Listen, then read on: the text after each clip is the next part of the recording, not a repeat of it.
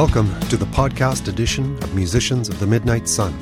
I'm your host, Pat Braden, broadcasting to you over the virtual airwaves from the Love Shack studio here in the heart of Old Town Yellowknife, Northwest Territories. Now, I'm a bass player, Chapman stick player, singer-songwriter, and I've been playing music throughout the North since about 1977.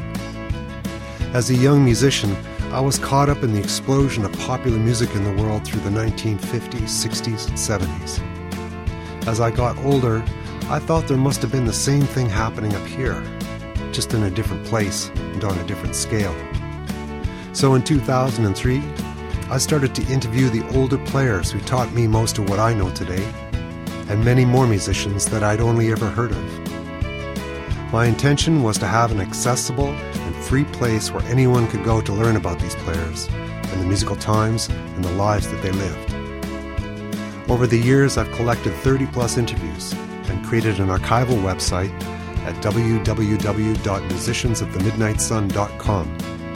Now, some of these interviews are quite long, so I wanted to bring the core of their stories to a more accessible format. So I created this series of podcasts to continue the celebration of the musical lives of these northern musicians who performed in northern Canada from the 1950s through to the mid-1970s. Thanks for tuning in. Please send any questions and comments to me through this website.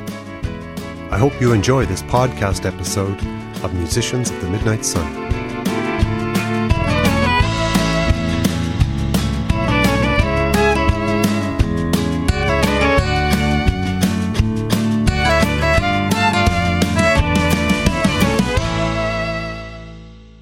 One of the great pleasures I have with the Musicians of the Midnight Sun website is receiving emails from you, the audience, and from musicians I have not heard of, and to hear their story that I know needs to be included on the website.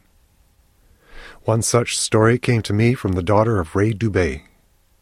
Ray was from Fort Smith and attended high school at Sir John Franklin and boarded at Acacia Hall from 1964 to 1968. He joined the music program and was handed a B-flat tenor saxophone. Ray started to play for dances at Acacia Hall and in town at the Elks Club with his band, the Nomads. The band lineup changed over the years, and in 1967 they auditioned for an opportunity to perform on the Centennial Barge. The band scored the gig, changed their name to the Centenaires, bought some new instruments and clothes, and even wrote their final exams early to make it to the launching in late June of 1967. Ray remembers those years at Acacia and the Centennial Barge trip as some of the best times of his life. His recollection after 55 years is amazing, as he introduces us to some of the characters on board the barge and the highlights from their community visits down the Decho River that summer. I start the interview by asking Ray about his early years and how he got bit by the music bug. Well, I'll tell you, we moved to Fort Smith from Plamondon, and then I went to school there for 1 year, and I know there was dances at the armories, but I was pretty young, but I got my first electric guitar when I was there. And then I had buddies, and we partied a lot. So I failed grade 9. So then what happened is that the parents got together and, we got to do something with our boys. So they said, Acacia sounds very good. So that's when we all went to Acacia. DC3 picked us up and went to Pine Point, picked some others up, and we ended up at Acacia, and I was there for 4 years. Wow. Okay, if I could hold you there, Ray. You talked a bit about Fort Smith, and I know your time there was brief. I've heard tell that Grandin College or Brainerd Hall had an orchestra there in one of the schools. Do you ever remember that? Well, not really, but I do know that the bishop had a bunch of instruments, and he was teaching, somebody was teaching brass instruments. But I was never in there, so I can't really help you there. Okay. How did you feel about going to Acacia Hall and getting on that airplane? Well, it was certainly different, but being with buddies then wasn't so bad at all. Yeah. Sorry, what year would you have gone to Acacia Hall again? Probably went in 65. Okay. So 68. 4 years, anyways. Okay. So it seemed like you landed at Acacia Hall sort of right at the peak, because from what I know and talking with other musicians, Acacia Hall sort of opened up in like 1961 or so.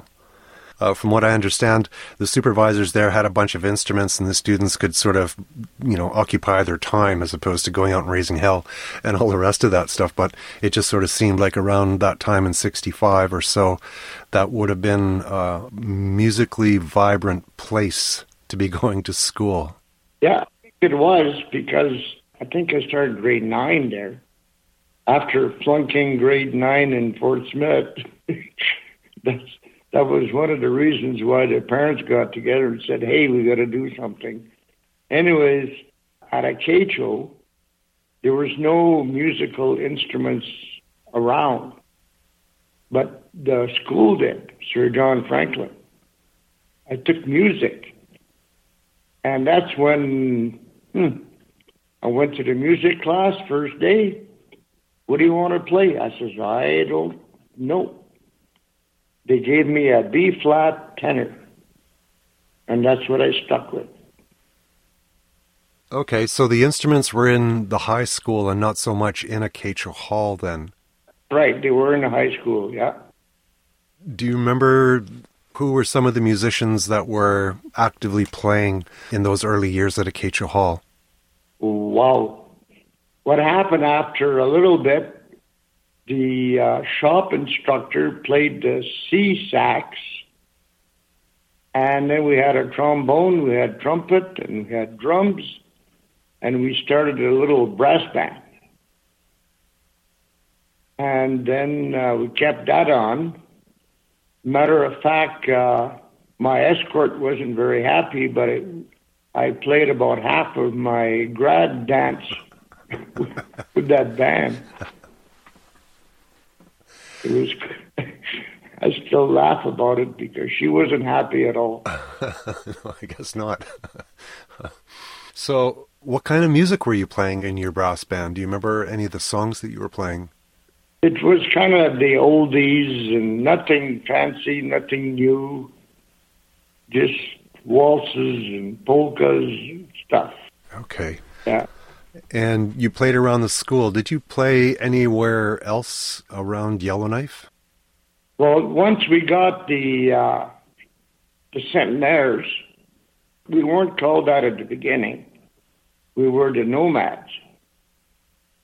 We took over, I think it was from the Arctic Ramblers. Mm-hmm.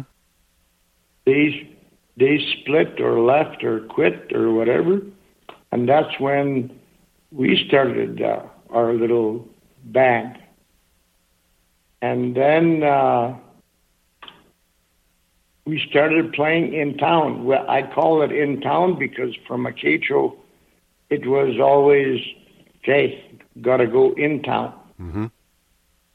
And then we started playing a few times in the hall, and then just played as much as we could in town. And then we'd make a whole bunch of, $30 a night each, maybe. It's kind of interesting. But mostly our dances were every weekend at Acacia. When you say you were playing in the halls in Yellowknife, that would have been either the Legion or the Elks. Is that right? Yeah, it would probably have been the Elks. Okay. Yeah, that sounds about right. How about any of the rec halls in either of the two mines, either Con or Giant? Did you ever play out there? No, never did, no. Okay. I played a lot of ping pong with the guys from Giant and Con Mines, but... Okay. Not a lot of music. Yeah. I'm just sort of wondering your perspective on the town, because you would have seen the town before the government came in 67. And so in 64, it was more of a mining town. Yeah, it was. What do you remember about the town from that time? See, we were only allowed to go uptown once in a while. And then I remember the old town where that shack used to be on top of the rocks there with the airplanes at the float base. Yep. And then the Gold Range Hotel. Used to go there, eat Chinese food. And other than that, not much. Not much more, yeah. Well, you're busy going to school and busy playing music, for sure. So you're playing the saxophone and you're playing with your group, the Nomads. How did the formation of the Centenaires come about? And if you could talk a little bit about that time. That's like I mentioned, the Arctic Ramblers, I think that's who they were. They dismantled or whatever. Mm-hmm. So then between Lawrence Strasher, David Ivalik, Archie Plamondon, Tom Hudson, we started just playing for the Acacho dances. And things kind of picked up from there. And we figured, hey, this is working. So that's kind of where it started. From other musicians that I've talked to, there was like a little bit of a competition or a talent show to choose the entertainers for the barge. Do you remember that happening? Oh, I certainly do. It was a highlight. There was about, I'm going to guess, another 5 bands, local bands, and we all went to this hall, and they told the crowd the winners will be on applause. So when we got up there, we weren't the first ones. We were probably in the middle somewhere. And the crowd went totally bonkers. They went wild. So the applause was on our side heavy, and that's how we made it to beat the Battle of the Bands. Wow. Yeah, quite exciting. Beautiful. It sounds like a great night for sure. Oh, yeah, it was. That would have been 1966-67 that you're talking there, right? Yeah, that's right, yeah. Because I remember in 67, we had to write our school exams, final exams, around June 10th or something, because we had to leave for the barge on the 14th of June. Okay, so you had to do your finals early. Yeah. No pressure, no pressure. No pressure, yeah, right. Was there any other kinds of preparations? I'm sort of thinking of, did you guys learn a whole bunch of new songs, or did you have to get outfits, or, that kind of thing? Yeah, in fact, at Acacho, the superintendent by the name of Mr. Boxer was really on my side. And our instruments were pretty old. And anyways, they flew me out to Edmonton. At that time, Fender was kind of the brand that was popular, or I picked, I forget, and bought all new amplifiers, bass guitar, drums, and then flew back to Yellowknife. It was like Christmas. The boys there just, brand new stuff. Away we go.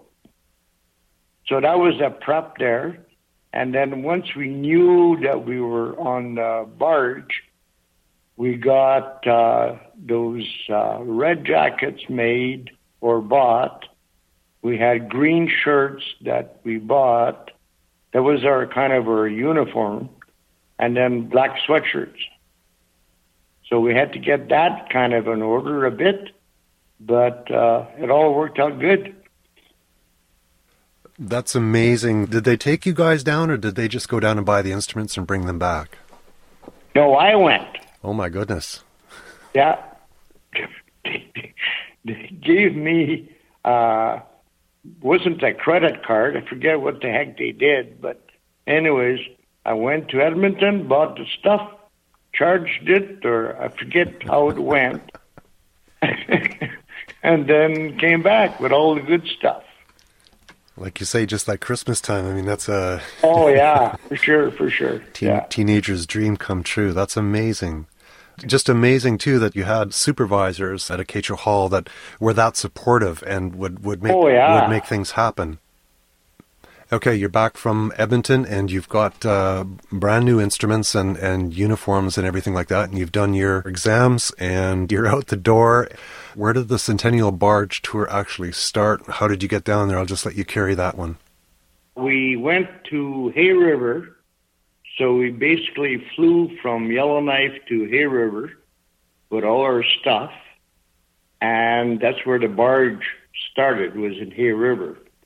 And at that time, I think it was Arthur Lang, the minister, that was there for the opening, along with the RCMPs and all that. And, of course, can't forget our Princess Georgina Blondin. She was the princess for the tour. And anyway, she broke the champagne on the barge, and we left from there to cross the lake to Fort Providence, our first stop. My mom and dad and my siblings had come to Hay River to see us off and stuff, so it was nice. So what was the lake like at that time of year? I mean, was it really rough? Did any of you guys get seasick? No, nobody got seasick, Okay. And it was good, right through. Because once we took the Mackenzie River, well, then it was just smooth sailing and things went good. Tell me a bit more about the barges, I guess plural. What kind of things were on the barge? See, my memory, we're looking at 55 plus years ago. Yes, we are. I'm trying to think. There was an exhibition barge. Okay. And in there was the Toronto Dominion building, which was at that time the tallest building in Canada, I think. Mm-hmm. So they had a model of it. And you know what? I can't think of anything else that I remember that was in that exhibition barge. Okay. But we used to have to tour people through it. But Toronto Dominion, that's the only thing that sticks out in my mind. Okay, so you had some extra duties other than just playing music then? Oh, for sure. And then the other barge had the Ferris wheel, popcorn machine, cotton candy, and then we had our sleeping quarters. But we used to have to take turns operating the Ferris wheel. It was all good. Wally Firth was there, and that photographer, and things were happening. From what I understand, Wally Firth was there as sort of the reporter on site for CBC. Is that right? That's right, yeah. Yeah.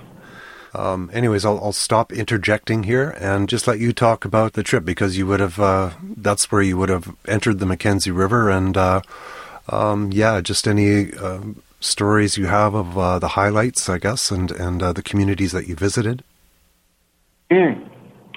Well, just going down the river, we hit at one point the ramparts, they call. Mm-hmm. High cliffs with little waterfalls. It was just unreal.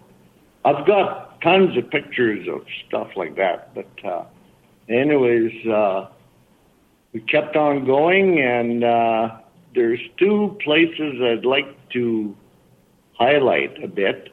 One is Fort Norman. We went by scow, and the next day sort of thing after overnighting, and there was on the rocks on the cliff there's 3 beaver pelts a large, a medium, and a small. That's a natural thing that's built into the rocks. It's just unreal. Mm-hmm. So cool. And then once we hit Inuvik, that was quite a scenario. We had partied pretty heavy because every time we'd stop at a settlement and play, they'd always give us a drum dance after and lots of 24-hour wine with floating raisins and stuff. After the first glass, not too bad. Anyways, when we got close to about 10 miles out of Inuvik, I still remember the captain. What was his name? Because there was the captain, first, second mate, and an engineer on board. Yeah. Anyways, he come into our bunk shack and gave us supreme hell. Come on, you guys, get out of bed. Inuvik's got a big welcoming committee, and you guys are zonked. Oh, that woke us up. Anyways, so what we ended up by doing was, okay, if they're all there, let's give them a show. So we hauled our instruments on top the barge and cranked the heck out of those amplifiers. I'm surprised it didn't blow. We put balloons around, and then we started playing. And we got close to Inuvik, and there was a whole flotilla of boats, all decorated up, and they just followed us in. And there was even a scow, which I really remember good, loaded with fish poles, like they were drying fish on these long poles in the scow. It just, to me, that hits my fancy, so perfect. Wow. Anyways, the dock was full of people. We had a great time that night, and yeah, totally good. With each of the communities, would you guys be performing on the barge, or would you go up into the community and play in a community hall if they had one? We never played on the barge at all. We played in different venues like shops, mechanical shops, and they would clean them up to a point. And Rick Williams, with his big Hammond organ that weighed a ton, we had to unload that thing every time. All our instruments. I remember one time there was no pickups. Guy come down with a Caterpillar and a wagon, and we loaded up on there. And it was that type of deal that we had to, but never played on the barge itself. It was always in a makeshift place somewhere in the community. So you would play your music and have a dance, and it sounds like they would bring in their traditional drum music and stuff like that as well, right? That was pretty normal all the way across? Yeah, pretty normal. And then the captain had said, at 7 o'clock, I'm leaving. I'm going to blow the horn, and if you're not here, you're staying. So there's a couple times there I remember you could hear the damn horn. Oh, no. Rush like crazy and make it. That's it. Yeah. Then we'd sleep. And then you'd sleep until you got to the next town. Oh, it sounds amazing. And for a couple times, these girls would follow us in a scow. We'd leave, and then pretty soon we see the scow coming, and it's 3-4 girls. They wanted to tag along. Huh. We'd wave them off and say, hey, turn around, because we wanted to meet some other ones. Anyways, the other good part that I still recall and really enjoy is Arctic Red River. I'm sure there wasn't much more than about 70 people there. And once we got there, they had a nice welcome sign and the whole bit, but we weren't allowed to step on shore till Chief and Council had a meeting. And the meeting was about, do we allow these guys to come in our community? Anyways, they had their chit-chat, and yeah, you guys can come on out. So one classroom school, and we all piled in there. And you know what? The 80-year-olds and 85-year-olds there, they were just dancing and kicking, and it was awesome. Anyways, plus, with the Ferris wheel and the popcorn and cotton candy, well, those kids and adults had never seen that before.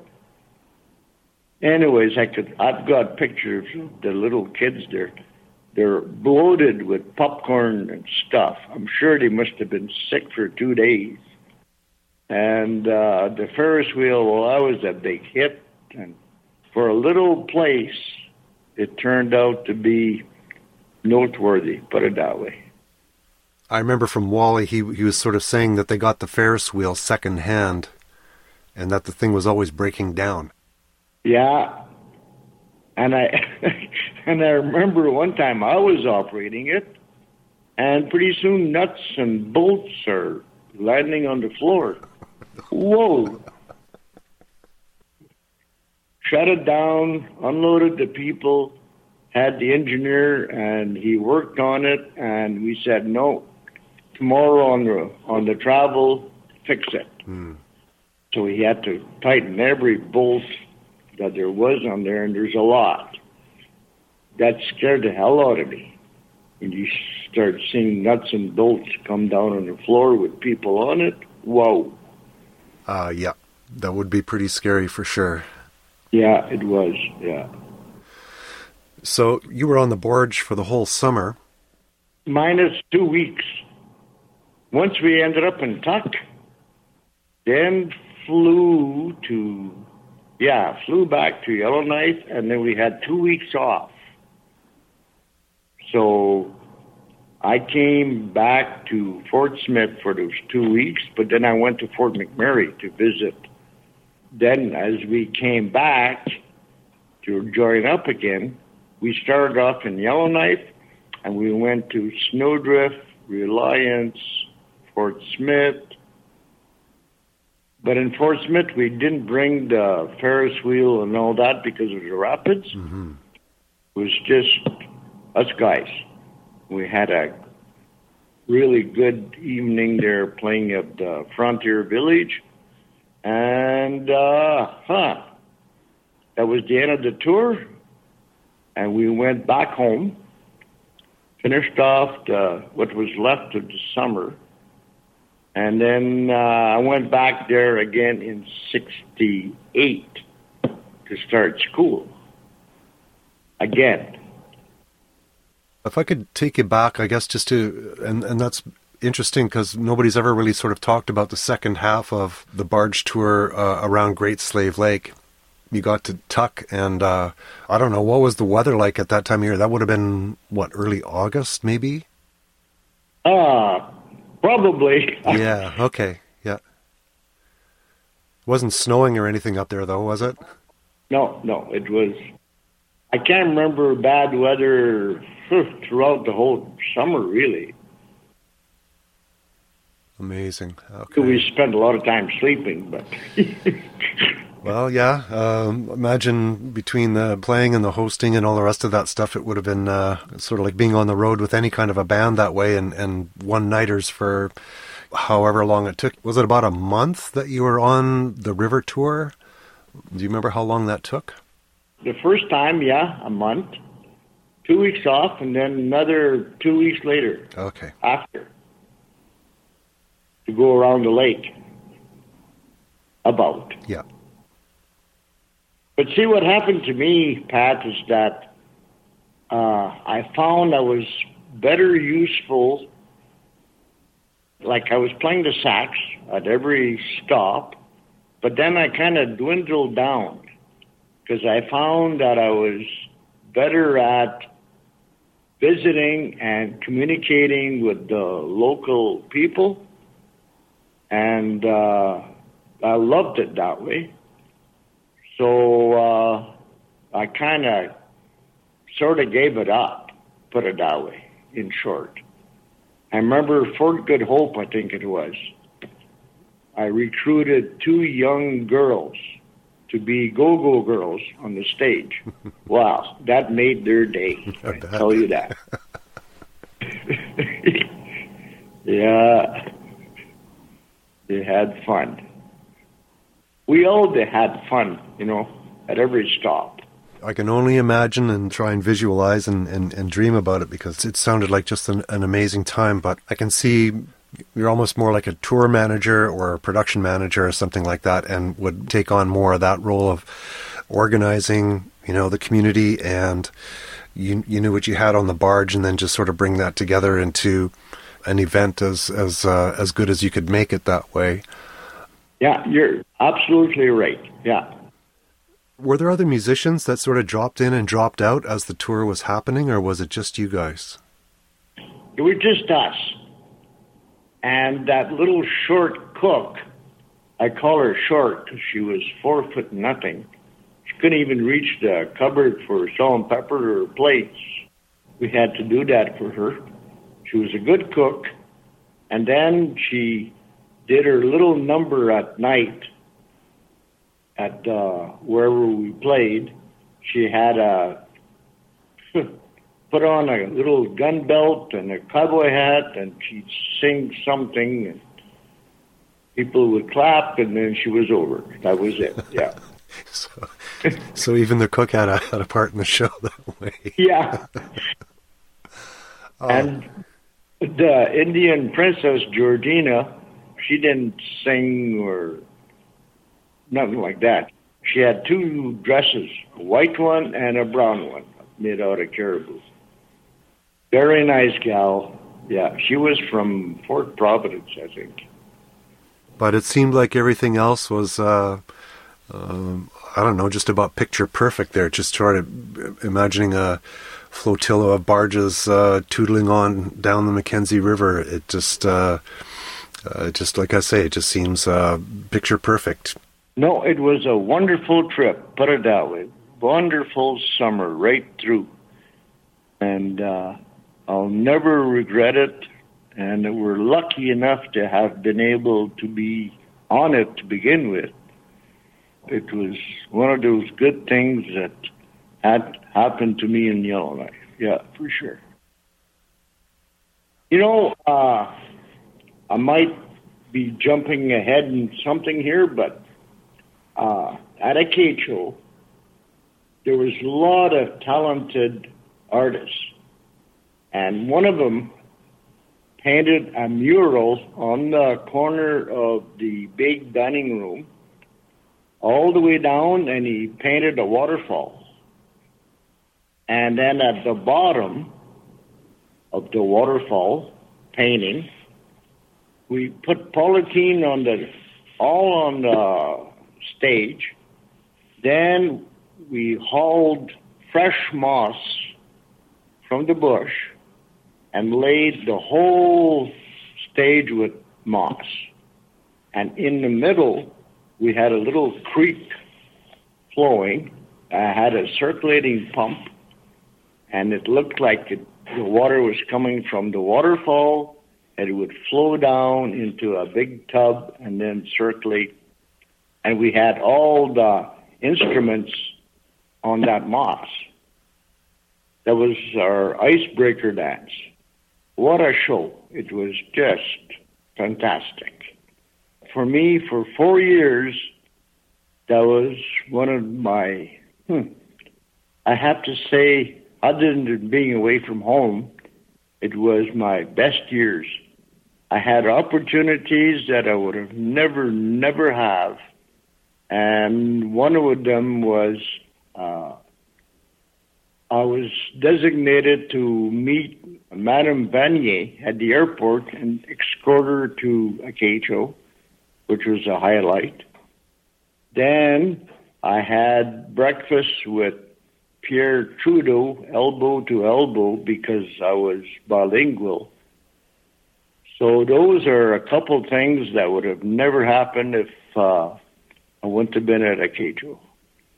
So I just wanted to mention that because it's not bragging, but I'm just saying that it was a good opportunity.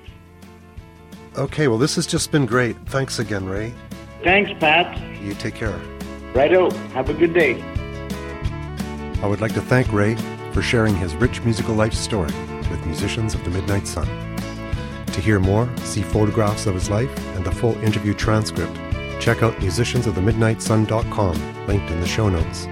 You can follow along as well on Facebook and Instagram.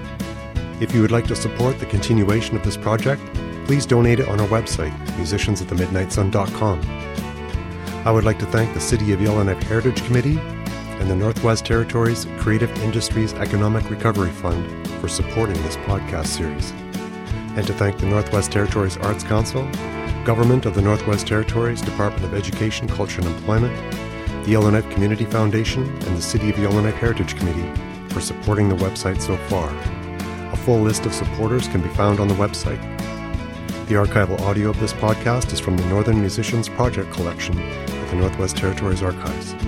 I'm Pat Brayton. Thanks for listening.